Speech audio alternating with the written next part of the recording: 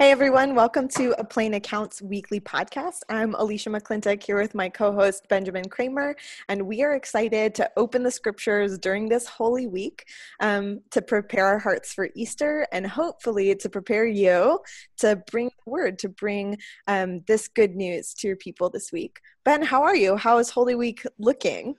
Any resources you're engaging or scripture you're reading or practices while we're in shelter in place that are going to be meaningful for you or your people? Oh man, I have Holy Week is unique all on its own, and these are definitely unique days. And so we've been doing Zoom meetings for prayer. I've been doing a daily devotional through Zoom as well to get it directly to my people. And we are always combine our Good Friday service with the sister church in the Valley. And so we're still doing that, only we're recording our own individual parts and then collecting it into a video and then dispersing that to our people. We were able to put boxes together with all sorts of elements for Palm Sunday and Easter and leave them on the church property so that they could come pick them up at their leisure. So we're trying our best to engage in these days, and I've just really found it so meaningful how my people are just thirsting and hungering to gather together, and so we're finding creative ways to do that. Oh, that's great. Yeah, that's really good. I've been thinking about ways that this time when we're unable to gather in our church property or our regular meeting places, I just have been thinking about the ways that we can equip our people to be the church where they are and to do that kind of discipling work. So nobody has the easy answers to how we're doing that, but it's really exciting and encouraging to hear how people are inviting their people to engage scripture, to practice praying together, praying for one another, carrying each other's burdens, even though we're physically distant. So yeah, that's been great. That's great. Yeah, well, Holy Week, there's so many things going on. Last week when we gathered, we spent some time talking about the Passion. So we know that Sunday is sometimes Palm Sunday, sometimes Passion Sunday, but we wanted a time to discuss the crucifixion narratives together. And now here we turn to the Easter narratives, and there are a couple of texts that the lectionary sets aside. It's frequently the John 20 passage, the narratives from John. As we've been moving through the season of Lent, we've been reading a lot of narratives from John about people encountering Jesus. And the John 20 passage is often used on Easter Sunday. But the lectionary offers an alternative with the Matthew passage as the year A. We're in year A. Mm-hmm. Year A for the lectionary is the Gospel of Matthew as our gospel lection for the year. So Matthew seemed appropriate and refreshing to us as we've been moving through John. Also, I think on A Plain Account, we have done the John 20 passage a few times together. So yes. We're excited to dive into the text. I'll read from Matthew 28, verses 1 through 10. I have the NRSV today, so I invite you to listen as we read the word of the Lord. After the Sabbath, as the first day of the week was dawning, Mary Magdalene and the other Mary went to see the tomb. And suddenly there was a great earthquake, for an angel of the Lord, descending from heaven, came and rolled back the stone and sat on it. His appearance was like lightning, and his clothing white as snow. For fear of him, the guards shook and became like dead men. But the angel said to the women, "Do not be afraid. I know that you are looking for Jesus who was crucified. He is not here, for he has been raised, as he said. Come, see the place where he lay. Then go quickly and tell his disciples, he has been raised from the dead, and indeed he is going ahead of you to Galilee. There you will see him. This is my message for you." So they left the tomb quickly with fear and great joy and ran to tell his disciples. Suddenly Jesus met them and said, "Greetings." And they came to him, took hold of his feet, and worshipped him. Then Jesus said to them, "Do not be afraid. Go and tell my brothers to go to Galilee. There they will see me." This is the word of the Lord. Thanks be to God. So here we are, the Here we resurrection. are. Yeah. Listen, you put me on the spot with atonement theories last week, so you get to explain the resurrection to us all. Explain the resurrection. Wow. Okay. Great. Because Okay, we did so well with atonement. Oh we my just God. got that all down. Yeah, no, we didn't. I'm going to walk that back Okay. and instead say, so Ben, what do you notice about this passage this week? Oh my gosh, that was hilarious. Well, so a lot of things jump out to me in comparison. Like you said, we've really looked at John's account of the resurrection, and I've been enamored with Mark's gospel resurrection account as well. And there's just so many differences between the accounts. They're not all the same. They have general themes that are consistent, but they emphasize different areas. And so, like, the first thing we find out that Mary Magdalene and this other Mary, whoever she may be, are headed to look at the tomb or see the tomb. They're not carrying spices as in other accounts. We see one angel instead of two angels, or a young man like in Mark's account. I think one of the biggest things that sticks out to me is that they are there when this resurrection occurs. They don't see it, but this earthquake happens. The guards that were there guarding it see it and lay down so terrified they were like dead people. But this is the only account that has the disciples actually present when the event occurred, which I found just absolutely fascinating. So, yeah, these women have been bearing witness to the passion of Jesus Christ this whole week, really. Like they've been bearing witness to Jesus's ministry for a long time, but they're the ones who keep company with him and his sufferings through to Calvary, through to the tomb, and now here they are yet again coming to visit before the day has dawned, just to be at the tomb, at the place where he is buried. And I do find it really compelling that they bear witness to this resurrection moment, and yet even so they do not actually see it. This isn't, it's this super mysterious moment. Like nobody else is inside the tomb to like know what it's like when Jesus is raised. But they are there when the earth shakes, as they were there when Jesus died, and the earthquake that tore the temple curtain in two. I'm really impressed by these women who have kept company with Jesus through all of those times. Yeah. And I just want to point out that they've been like very faithful witnesses to not look away, to not leave. And while these soldiers, who I'm sure have seen some pretty terrible things in their life, I don't know, that's assuming, but they're scared to death. And Mary Magdalene and the other Mary, just the two Marys hanging out saying like, we got this. We got this, right. Yeah. I find that really compelling.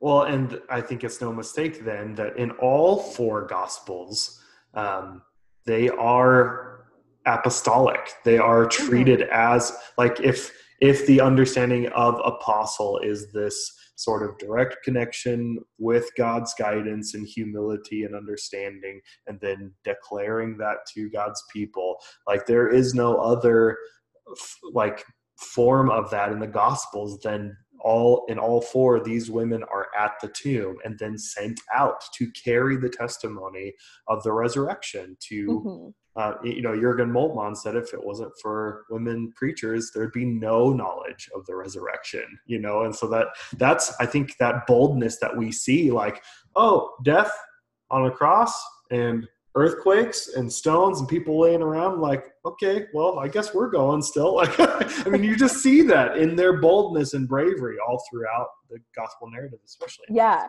Yes. And still they're assured multiple times, or reassured, don't be afraid, don't be afraid. So it's not like they're not afraid. Sure. Like, they've got lots to be afraid of, Yeah, but they right. continued to show up and to bear witness. Mm-hmm. I love that you helped point us to the apostolic tradition. We might also say, okay, this might be a stretch, forgive the half-baked thoughts on Tuesday morning, but they are also angelic in the sense that the Greek that we translate as angel just means messenger. Yes. And that is the word that's used both for this, like, this angel of the Lord, the, like, young man in white, like this divine messenger that's present to announce the resurrection and explain it to them is you, like, it's this Greek word for messenger, which then is applied to the women who go and proclaim the good news. Right. So they're apostolic. They're also, like, in this tradition of, like, divine message bringing, of proclaiming the good news, of preaching God's reign of light and love and peace and justice, of proclaiming what God is up to and what it means for us. So that's a really key part of what's happening here, I think, is it's not just that they happen to be present and are witnessing. And this is what I love about the word witness, or the idea or image of witnessing, is that it's not just seeing, but it's also telling. Yes. Or that it shapes their action and their response. So they don't just witness, but they bear witness to others. And so we're seeing that really prevalent here in the text, where they've witnessed the passion, they've witnessed the death, they've been like silent as the grave, and here they are back visiting the tomb to witness the sort of resurrection moment, though they don't see what actually happens. This isn't like Lazarus, right? Where they sort of watch Jesus come out of the tomb, so to speak. I think that's what's really interesting here, is Jesus appears to them on the way, right? Like, I don't know. What do you make of that? There's just so much to I'm so tempted to conjecture and speculate and all of those things, and I think that's why we talk about half-baked thoughts. But, like, there's so many instances here that at least drive me to see how no matter the human effort to whether suppress or edify or even, like, believe and understand, God is still on the move. So, like, the resurrection happens. They don't really comprehend. They leave with joy and fear, mixed emotions, right? But then Jesus meets them on the way, and over again, it is, do not be afraid, go and witness, go and testify. And then we see the imperial guards that are posted there to keep Jesus dead, essentially, to make sure that nothing happens, that the body isn't stolen, all of these things. And then the angel rolls the stone away, and they are invited in rather than Lazarus, like you mentioned, being called out, right? So they're invited in to see this place that is defined by the reign of death. It is now defined by the reign of resurrection. Like, he's no longer there. Lazarus jumps out with the trappings of death still on him. He smells like death, all of these things. Jesus is not only not trapped by death at all, but he's just not there. Like, he's already out in Galilee, doesn't need to be untethered from the straps of death, doesn't need anything else. He has been fully raised into and glorified by God. And so that work is ongoing. He's already in Galilee.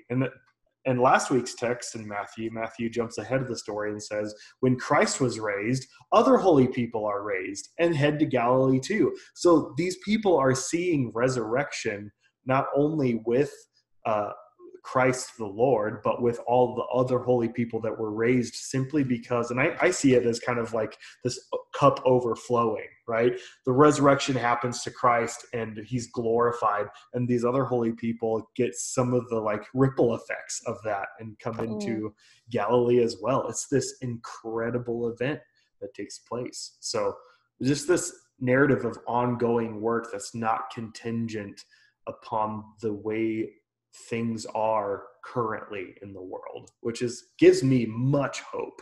And we're invited into that and to witness to it. Yeah, I think that we can sometimes forget that the resurrection is an inherently political act. I hesitate using words like that. But here's the thing. Jesus has been proclaiming the reign of God in the world. And the way God becomes king is through Jesus on the cross, with this victory over the powers of sin and death vindicated in a resurrected life. And so the powers of sin and death, which are always the fuel in the engine of the empire, are no longer effective. It's like the death trap is fundamentally broken. I think that's what's intriguing to me about this invitation into the tomb, rather than Jesus needing to be called forth, is that this realm of sin and death, those powers, it's not like they are no longer real, because they still are a thing that exists in the world while we wait for God's reign to be fully present and inaugurated here and now. And yet they are no longer defining. They no longer have the last word. These are the mysteries of the faith. So good.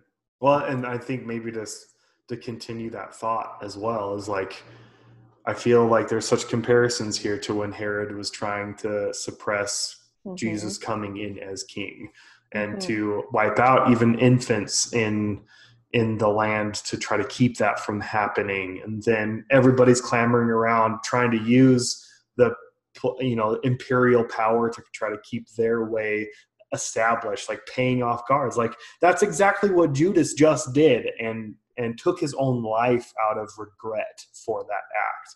Then we see the chief priests and the Sanhedrin coming and paying the guards to, after this whole thing happened in verse 11, continued, they pay the guards off to spread lies about the disciples taking Jesus' body to try to control the media or control the news, right? And so like we see this imperial power being struck as though dead.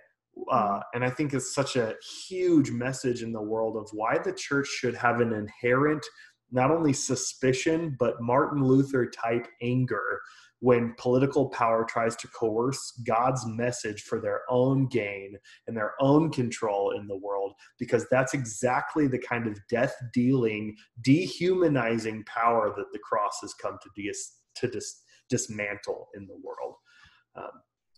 Yeah, exactly. And then like this is the message of the resurrection, that like as resurrection people who are fundamentally shaped by encountering the risen Christ, we then are the ones who proclaim death has no hold on us. We are not held captive by these powers. We answer to a different authority. Our message is consistently different. And so then this is the thing that then fuels the engine of the early church and the church even now, obviously. But in a time when what they said was crazy, nobody had heard anything like this before. Like they were basically traitors to the empire for proclaiming this news of a countercultural kingdom. They did it anyway. and that despite all of the efforts to control or to manage or to stamp it out, that this like new life couldn't be stopped. Yeah. Oh, that's so powerful. I mean, this is the Easter message, that God has come to us as one of us in Jesus Christ, that Christ has died, Christ is risen, Christ is coming again, and the same power that conquers the grave lives in us and empowers us to live holy lives. This is what we preach about. This is what forms us fundamentally to our core, that we are a resurrection people. And so then what does it mean for us to like encounter Christ, to witness and bear witness to this like resurrection power? Oh, that's so good. And maybe it looks like, starting to think of how I'll try to, communicate this to my people. Maybe a part of that looks like relying on Christ's peace to not be afraid and continue to speak this narrative, like what you said before going live even, and I think you just mentioned it a little bit ago too, was about, they didn't see the resurrection take place. They were there, but it was an inherently invisible like act, right? They didn't see Jesus reanimated or brought out of the tomb. They felt this earthquake and the angel of the Lord showed up, but they didn't see the Lord resurrect. We oftentimes in our world can't see God on the move. So often we have to wait for like someone to show up, like a witness or an angel messenger, to say, hey, can you see how like the Lord really moved here? And then we're just struck with fear and joy. And so maybe it's to not be afraid and continue to faithfully witness to the resurrection of Christ in the world.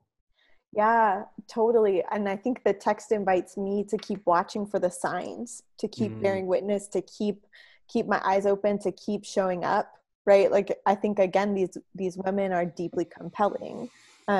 It's not like they were, I don't know, trying to like drag other people along with them, or to say like, we know what's gonna happen or whatever. Like, they just knew we have to be with Jesus. Like, we just have to be there. And there's this trust that like that the journey is unfolding before them, and they're there to welcome it with great fear and great joy at the same time.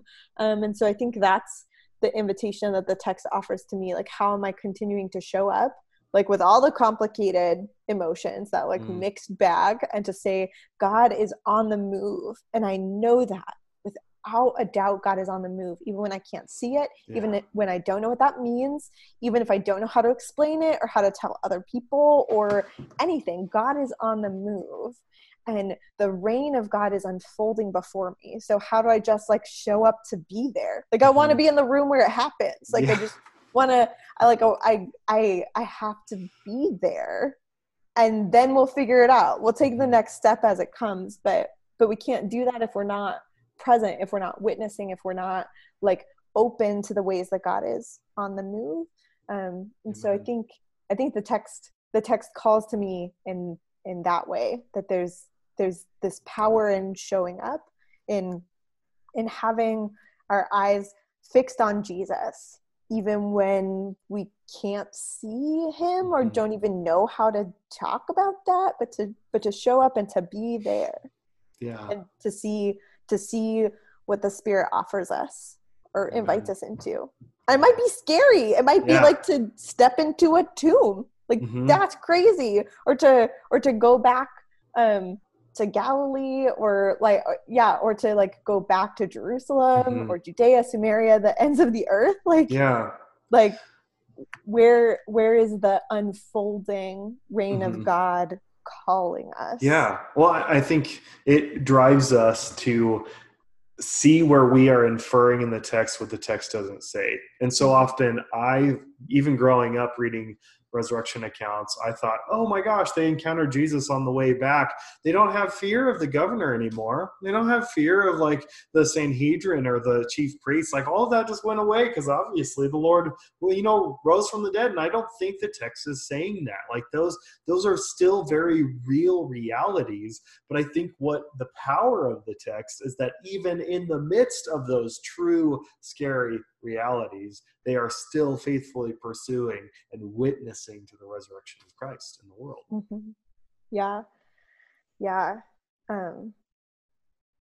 Man, I think these high holy days become really difficult for me, just because it feels like there's so much to say, but also like I don't know what all to say about like these mysteries of the faith. And so I guess my parting words to our listeners, those who are preparing to bring the text, is that like as you open the scriptures, the resurrection of Christ and the reign of God is unfolding before you, and that you hear the call to follow and can continue to bear witness. Yeah.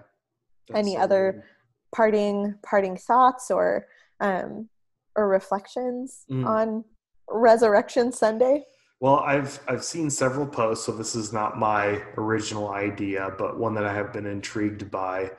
Brent Neely shared a post, and a couple of others shared this as well, but I thought it was a unique idea. One of the things that I enjoy gathering together is to say, "He is risen," and to hear the congregation say back, "He is risen indeed," right? And so like how then are we going to embody that in this unique time? And the posts were saying, and it was from a pastor, and she said, why don't we encourage our people to walk out of their front doors at the time of their service or when they would gather and just say, "He is risen," into the streets? And like, what a beautiful picture that would be all over the state, all over the country, the world, to hear Christians proclaiming to the resurrection of Christ, even in the midst of this time, just from your front porch, just like, "He is risen," and maybe see other neighbors doing that as well, like this collective acknowledgement of the resurrection. So that would be my final thought, is how can we, creatively still proactively proclaim the resurrection together in these unique times. Yeah, that's wonderful. Yeah, I hope that catches on. That's one of my favorite things about the Easter season, is the call and response of He is risen and He is risen indeed. Yeah. Well, on that note, yes, we have a ways to go before we get there. Still, it's still only the beginning of Holy Week. We have Maundy Thursday, which is where we celebrate the institution of the Eucharist, of the Lord's Supper, the last meal with Jesus' disciples. We have Good Friday, which is the road to Calvary, and the crucifixion. And Holy Saturday, the silent darkness of the grave, before we get to the great fear and great joy that is Resurrection Sunday. So as we move from this moment, this small gathering, praying peace to you all, for a meaningful Holy Week as you engage these mysteries of the faith. May the kingdom of God unfold before you. Amen.